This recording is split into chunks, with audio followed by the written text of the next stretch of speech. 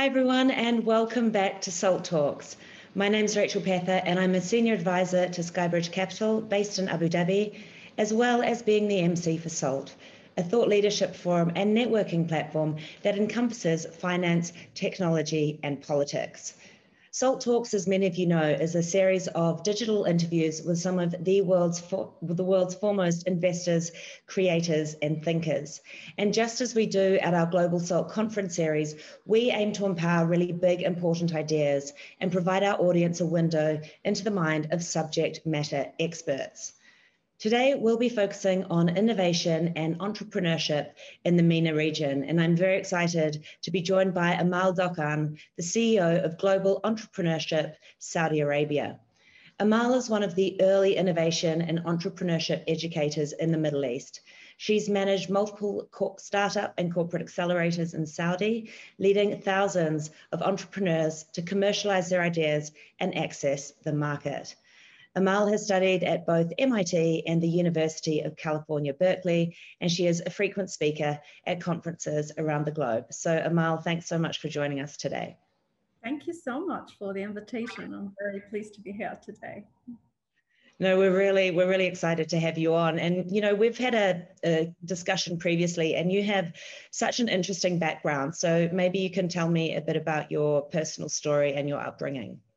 Sure. I mean, I started obviously not in the place where I am today and not completely connected to it. So I started in the education field, for about 10 years. And maybe starting in the education would give you a lot of skills that nobody would actually think it may relate to entrepreneurship or innovation, at some point at life. But to me, everything is connected. I think after that period of time, I moved to study business in 2009 in Dubai. And I think through doing that master's degree, it started to open something different. And I started the first company and then the second company.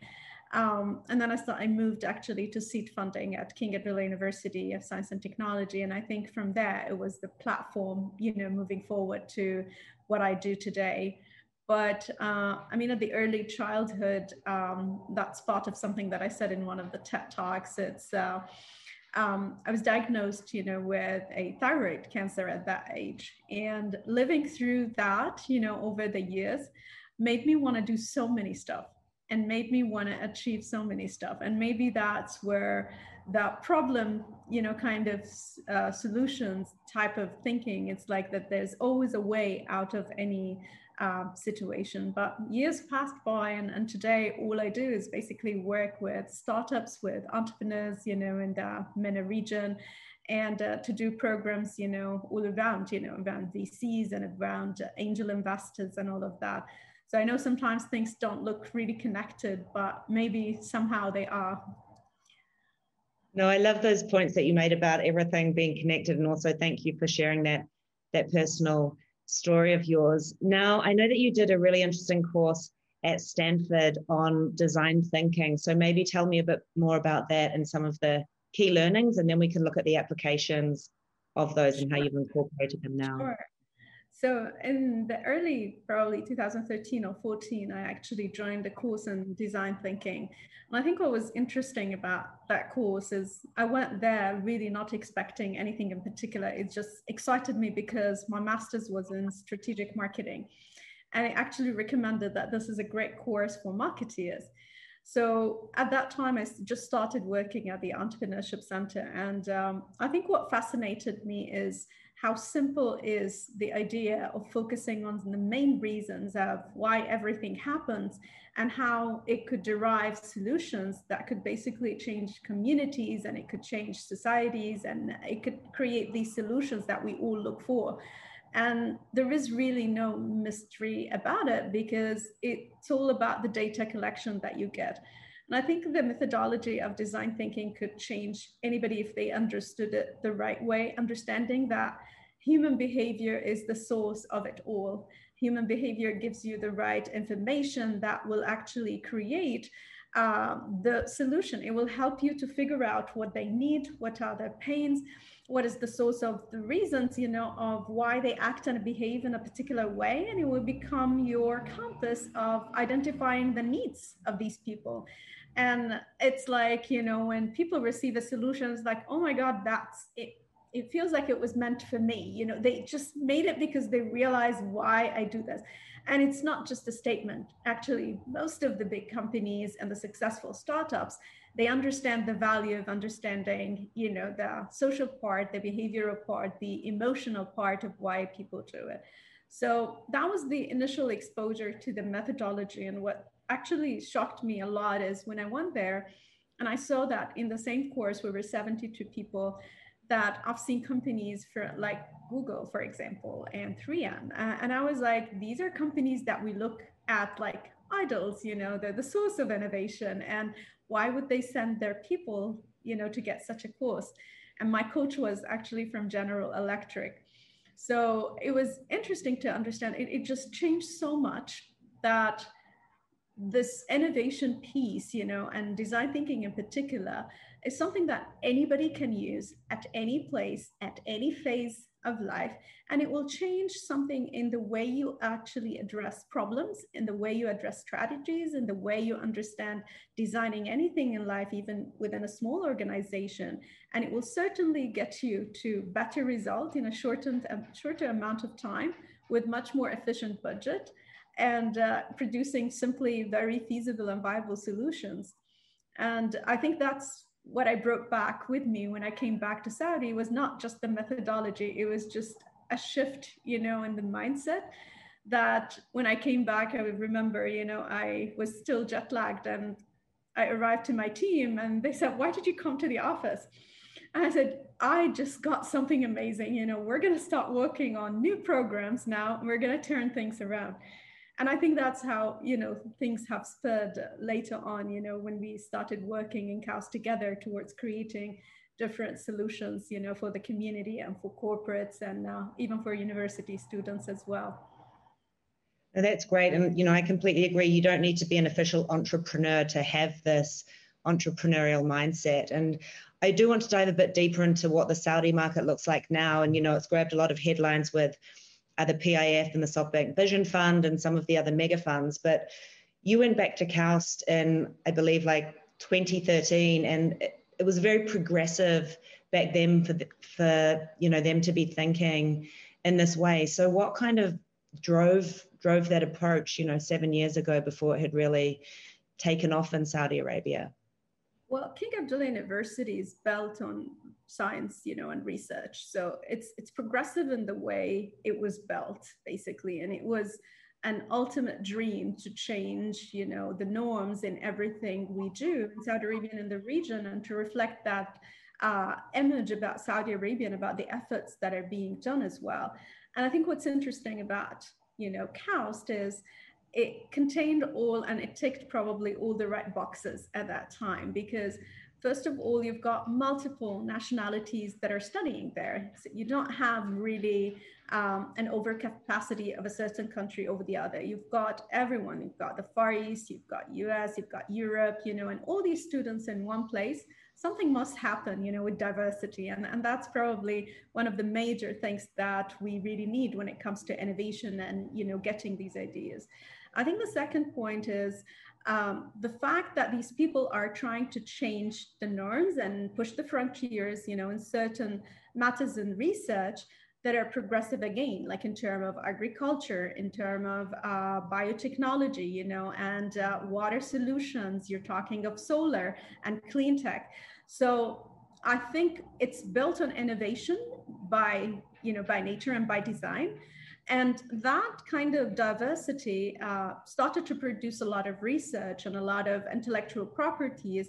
And maybe at that time, when I came to KAUST, there was an entrepreneurship center, but we had no accelerator at that time.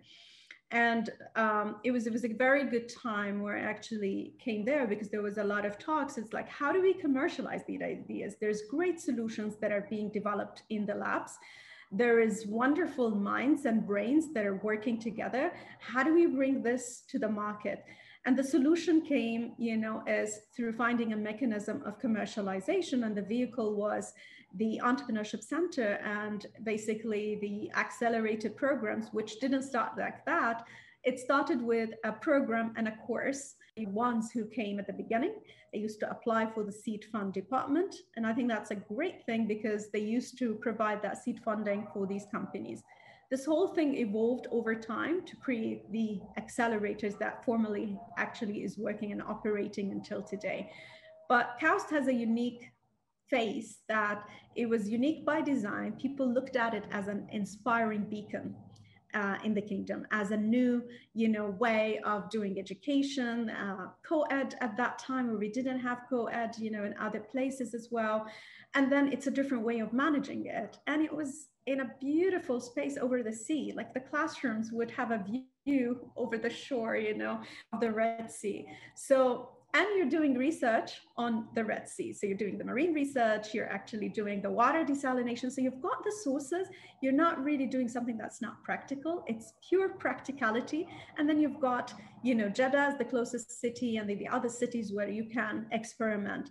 So I think it's just about ticking some of the right boxes that have created this kind of vibrant place that simply inspired people by nature. And it became a destination. If people came to Saudi, could be politicians, it could be even, scholars, any kind of guest would come and visit, KAUST at that time. So it was by design, something inspiring to people. And we just filled the blocks, by the programs, by the things that we've designed later on. And one interesting thing, everyone used to say, how are you going to let people drive for 1.5 hours to come to this university, which is so far away? And then are they going to travel? But it was interesting. The minute we opened it for the community, people came and they don't want to leave. They started to hang out in the space. And that made us actually make a bigger space afterwards where we can have the classrooms and the spaces, for the startups. So everything that's formally done in other places, I think it came organically. And then basically we started to have all these structured programs that so many have followed later on, in the rest of the kingdom. Yeah, I think it's fascinating what you said about KAUST. Unfortunately, I've only seen pictures of it, but it really does look like an incredible sort of ecosystem. Maybe firstly, give me an overview of what you currently see in the entrepreneurship market in Saudi and what excites you most, given that you've been working in this space for a number of years now. So right before I come to the Zoom call, I was at the Ministry of Investment, and we've had the best discussion ever because we were just reflecting on the future and the things that have happened. And I think in simple words, it's one of the best things that are happening in Saudi is how the entrepreneurial scene is evolving in a massive way. I think when we look at, Saudi years and years ago, we used to have so many traditional businesses, the family businesses and all of these stuff, but we haven't seen a lot of tendencies, from the youth to look into starting a company and not go to a certain job, for example, or all of that. Today, it's becoming the talk of the town. Like everybody is considering an entrepreneurial route or an entrepreneurial exit from their job, for example. So it's becoming very normal that you see somebody who's working on a particular job and then on the side, they're building a company. So they're just waiting for that company to reach a stage where they can do that jump. And that we haven't seen from executives before. We haven't seen that in people that work in the government, for example, but it's happening now. And the reason for this is that Saudi is becoming like a heart of transformation, like that machine that's transforming and evolving in a speedy manner. And that only happened because of the support of the government to make this a reality. When the vision started in 2016, it kicked, that new dream of 2030, where people got inspired by the idea itself. And then it took years for people to understand. And in the past 2 years, we've started to witness that huge jump, and it actually materializes in results because you see it in the number of startups that are, entering the market, the number of startups that are receiving investments, the number of venture capital funds that are emerging, and not just Saudi venture capitals, actually the foreign VCs that are coming to Saudi Arabia and they're establishing their headquarters here. So we've seen a Chinese fund, we've seen, other, US based, and all of these are coming and looking at establishing whether a regional HQ or basically, a branch in Saudi Arabia. Why this is happening again? It's, yes, we've mentioned the government, but at the same time, we've actually witnessed that transformation in the mindset of addressing a startup as a proper career path. It's becoming more acceptable by families. It's becoming more acceptable by, people that maybe never looked at it. And I mentioned the story before. I said, when we used to go in public places, people would talk about maybe different topics that are, social topics. Today, everywhere just turned into, it looks like a startup co-working space, even in the malls, even in the coffee shops, in the restaurants.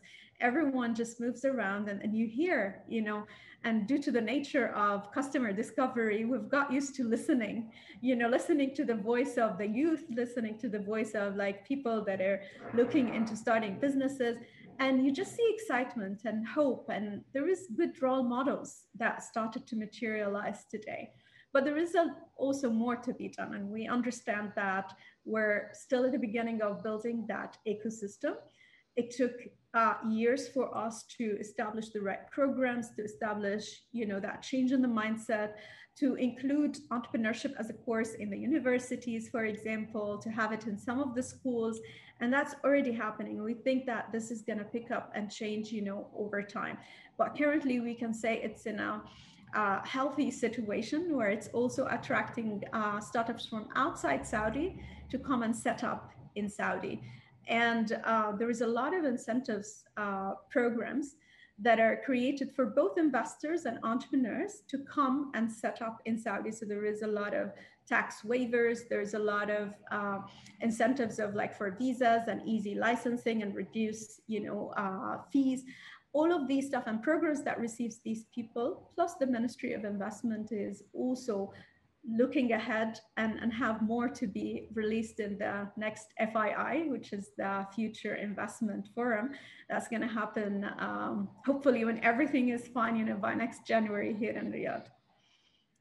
Yeah, inshallah. And I think it's obviously great to have that government support. And one thing that I've noticed here in the UAE is that all it really took was a couple of quite successful exits. And, we had Uber and Careem and Amazon and Souq. And I think that also helped shift the mindset of people to, oh, this could be a really successful business. So have you seen that, people, as you say, they're becoming more accepting of this as a proper job, as it were, and actually wanting to do this as a career?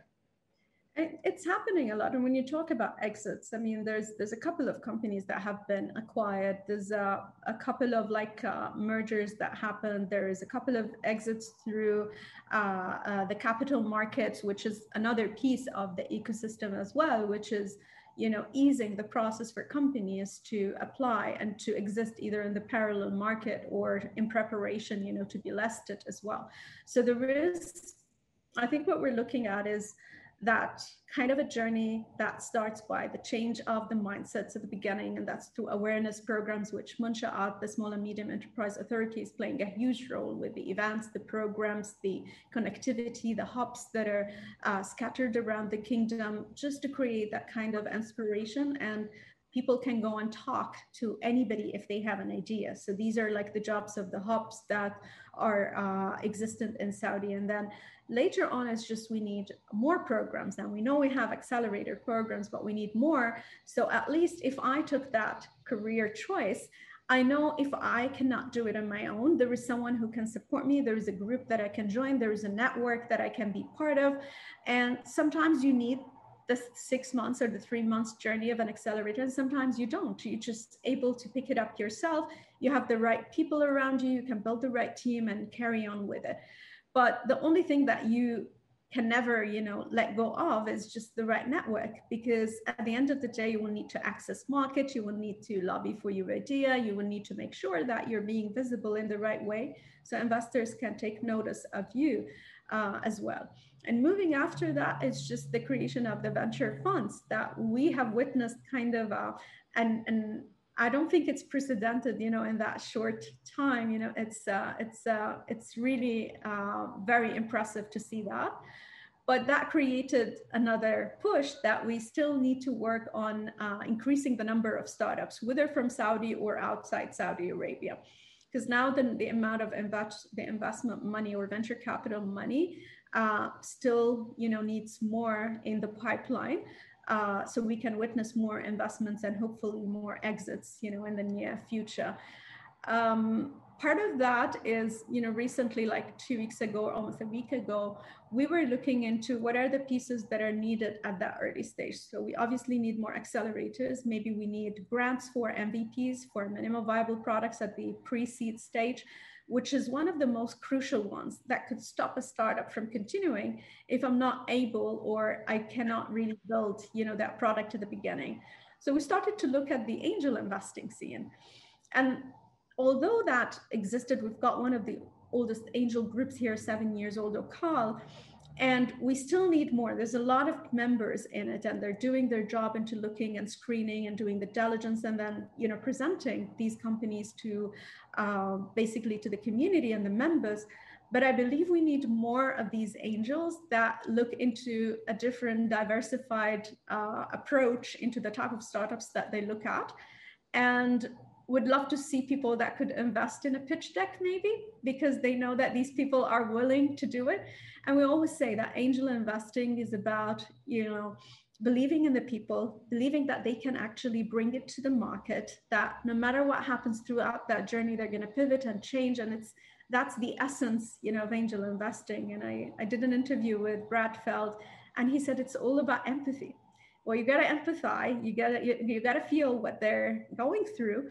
And then, is it a need of a network? Is it a need of an introduction? Is it a need of like injecting more cash here and there? So it becomes not like, the VC relationship to the startup, which is more on a board level, more structured and all of that. It's a very friendly / mentorship sort of like relationship. We want more of that. And that's why we're doing a lot of activities to train angel investors, to network, angels with entrepreneurs, and to also tell a lot that this could be a choice. Even if you haven't done it, you can do it with someone else. You can try to be part of that network and see if this is something exciting. But to get more, we need to create more success stories, obviously, and exits to show that people have gotten something out of it, but there is, a lot that's happening also in that scene in particular, because we know that this is how most of the ecosystems were supported at the early stage level. Like even most of the research-based companies that were pure scientific, maybe hard to commercialize, were actually funded by people that were fans of that, type of research, or they cared about the cause. So we're trying to ignite that and connect it and convey it to the startups, and hopefully they can both speak the same language, and that connectivity becomes easier to be done. So there's a lot of plans that we're actually working on in the coming 2 months to also incentivize that part. Fabulous. And we've had a number of audience questions coming in already about the entrepreneurship system and also on mentorship. But I would just like to ask a question on the mega funds that you talk about. I listened to a really interesting podcast a couple of weeks ago now, and it was talking about the risk and the downside of mega VC funds, taking WeWork as just one example of kind of too much capital going into one company.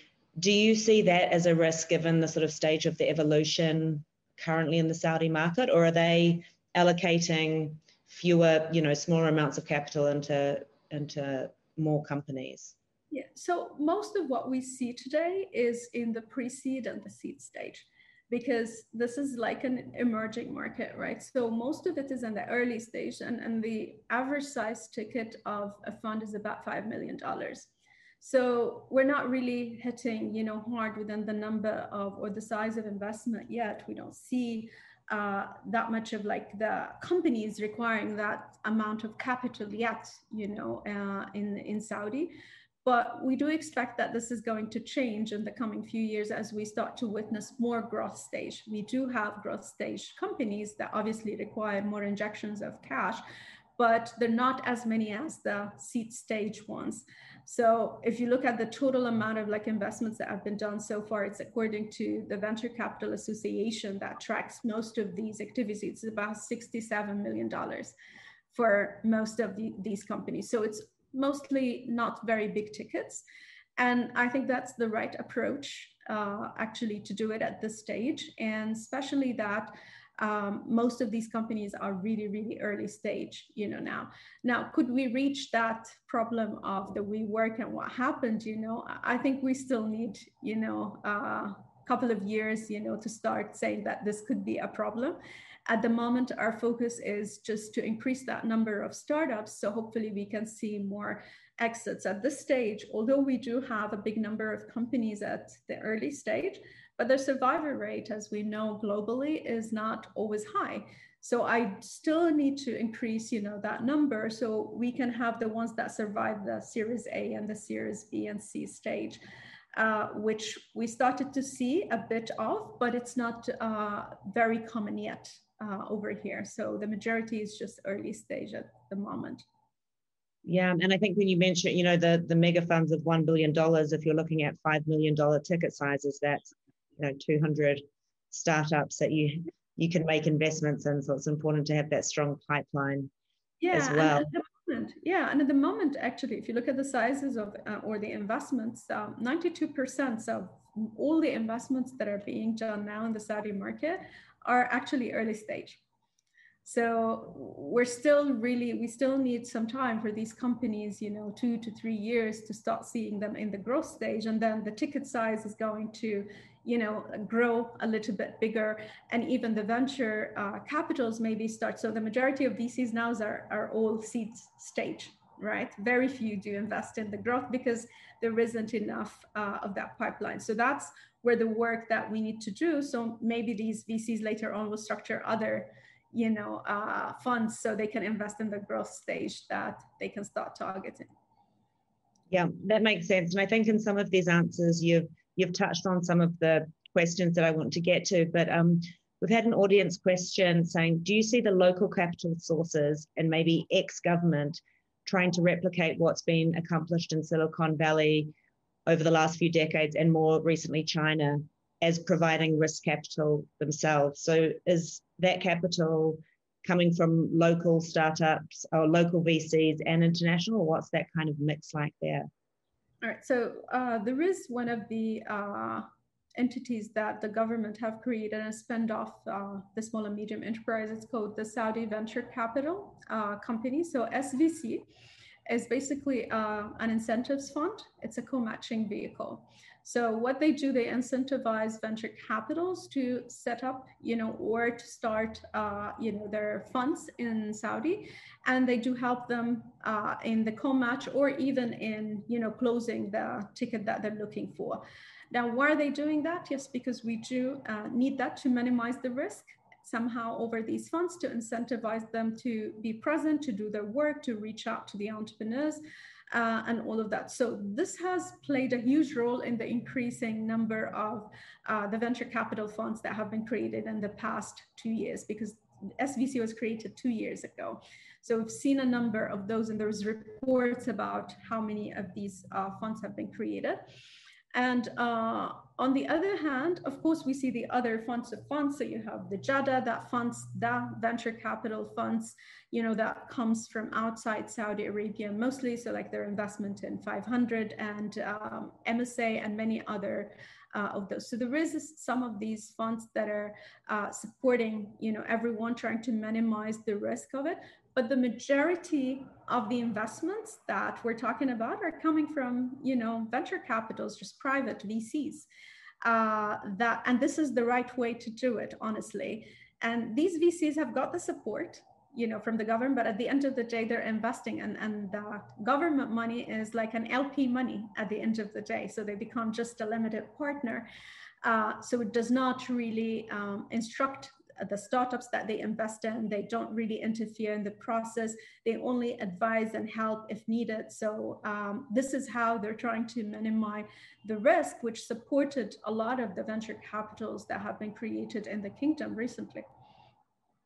Yeah, that's a great point, and I think that co-investment model is becoming much more popular in the region as well. So we have time for a few more questions. I'm going to ask you a general question, a political question, and an advice question. So I'll start with the general question first. We had another audience question from Ken, thank you, who's asked, how can entrepreneurship in Saudi and the broader MENA region be increased by 10 times, let's say even 100 times? And I know you've touched on some of these things already, but maybe sort of summarize those points. I like that question because that's what I sleep dreaming of. That's what I wake up trying to do. It's just figuring out every possible way of how do we increase that. There's still yet more to be done. Ecosystem building is not just about creations of funds and creation of accelerators. So there is more. In order to have these accelerators filled, we still need to work a lot on, the early stage education, right? I'm a believer in the education system. I'm a believer that this is a process that can be touched upon earlier at, the growing stage of every human being, to be exposed to the possibilities, to the problem-solving mindset, to the entrepreneurial mindset. And that's going to create that generation that comes all about problem solving, all about creating these, solutions towards companies that become successful, impactful, changes the lives of the communities.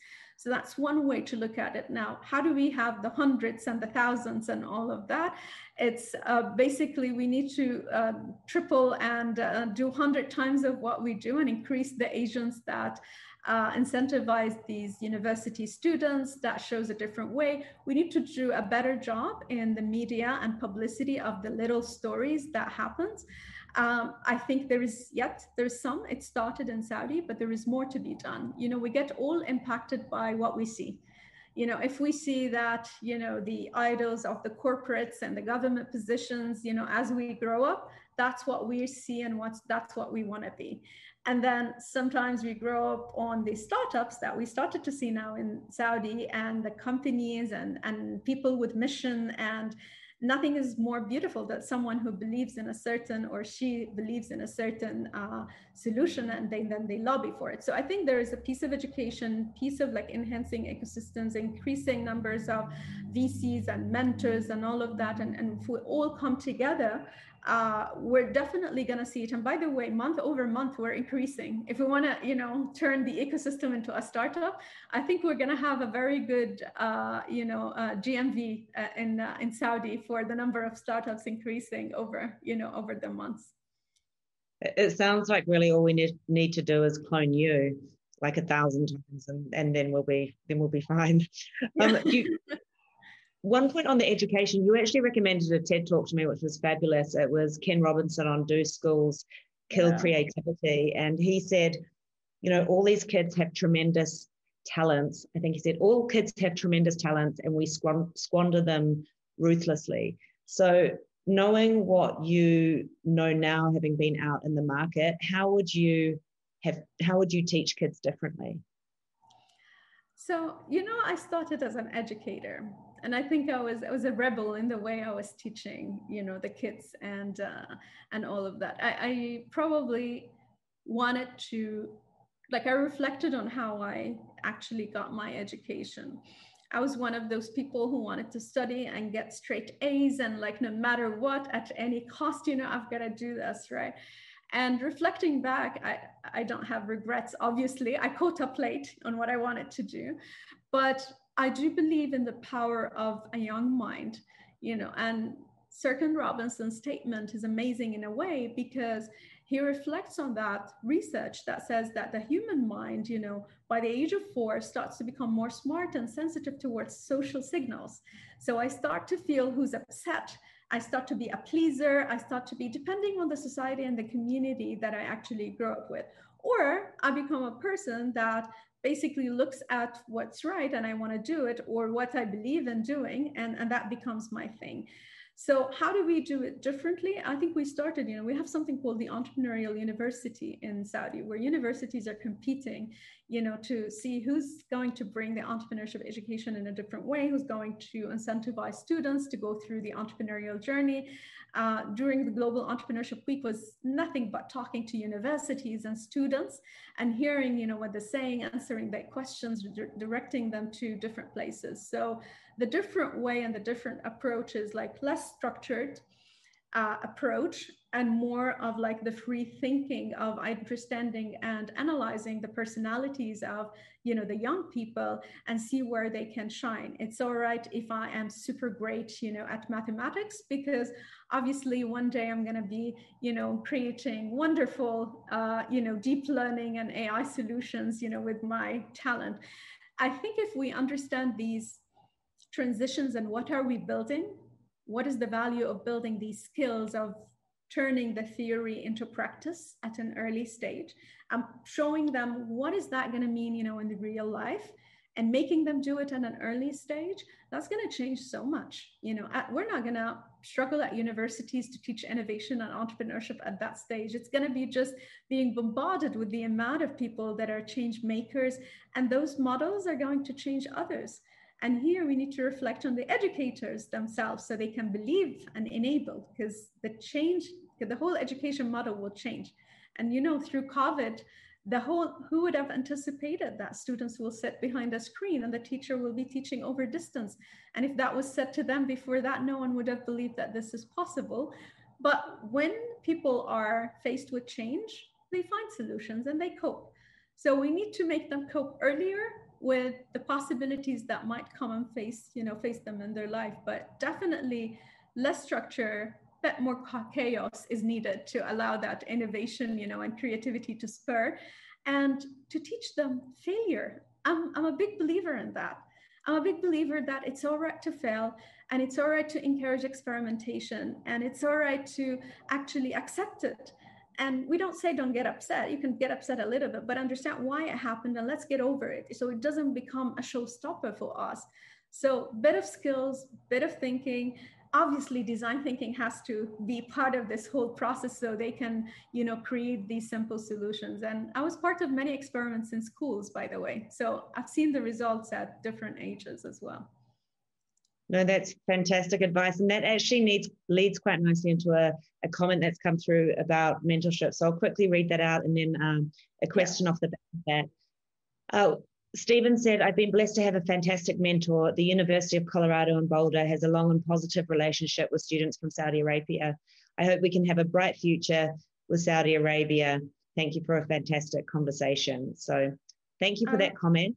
And then a follow-on question from that, and I'm sorry to get political, but it's the only political question. What can the new administration of President Joe Biden be doing to improve relations with the noble people of Saudi Arabia? So, you're getting political, but I'm not very political. See, that's the thing. I'm not into politics, honestly. But all I say that, our relationship with US is a very, very old, relationship that I believe will continue in the best way possible. That serves both, right? That serves both US and Saudi Arabia. And I think we've got a lot of ties that, puts us together in many situations. And maybe the part that I look at is the economic part mainly, because we see a lot of initiatives and a lot of companies that are working hand in hand, with US and with Saudi Arabia as well. So with my entrepreneurial mind, I can only hope for the best, and for a much more prosperous, relationship to be flourished. And as he mentioned, there's a lot of, Stefan here mentioned that there's a lot of ties with Saudi. A lot of Saudis live in US. Her Royal Highness Princess Rima, our ambassador, who's actually there and is always building, and supporting in building a very successful and healthy relationship, between the two countries. And it comes in so many cultural programs and so many economical ties. So I'm an optimist. And I do see, a lot of good that should come in the coming period. and our relationship with the people will also prosper. I love that statement on Boulder, Colorado, because every time I talk with Brad, he talks about the Boulder experience that I always like to learn from. So it's great that this is, happening, and maybe Stefan, we catch up later and we see if we can connect you with more Saudis and more entrepreneurs as well.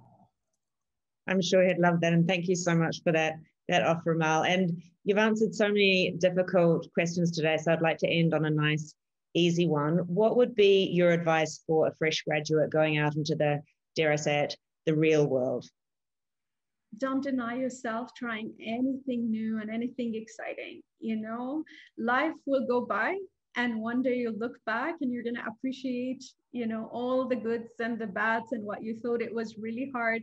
Experiences actually create us as human beings. We always look back and remember these things that shapes our mind, and it shapes our heart, it shapes who we are. And the richer we are in terms of experiences, the more likely that we're going to become, more entrepreneurial and more courageous in taking new steps in life. Just focus on empathy. It's a change maker. Understand where the other comes from, and empathize with yourself as well. And we'll want to stay away from any, judgments or any type of thing, because it actually shadows, the way we think. And we're by nature humans. We get impacted by what people say, by what's around us and all of that. But then we need to have our own internal alert that tells us this is how we should think about it. Let's go back and reset and look into it.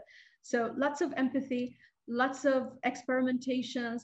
Don't be afraid of failing. No one will remember that later on when years passes by. Just get up, right away, shake it off, learn from it, and just be better, and never stop learning. We don't stop learning by finishing college. Learning is something beautiful that keeps us alive.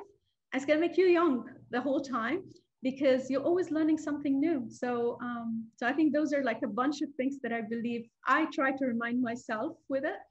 And I think it helps anyone who's in a university to just look into life with less fear, more, courage to trying new things. And if it didn't work out, that's absolutely okay. You can always, flourish somewhere else.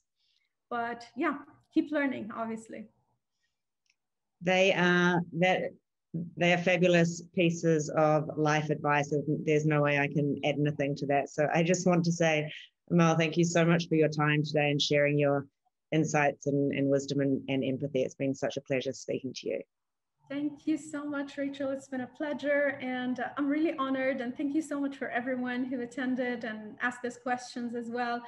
And I think there's a lot of beautiful things coming in Saudi Arabia. So stay tuned, because more announcements are going to happen in the coming few months, especially when it comes to innovation and entrepreneurship, and attracting a lot of startups, and VCs as well to the region. So pleased to be here. I'm very humbled to actually have been here today at SALT. So thank you, Rachel. I appreciate it. Thanks so much. Thanks so much, Mal. It's always great to end on a really positive note.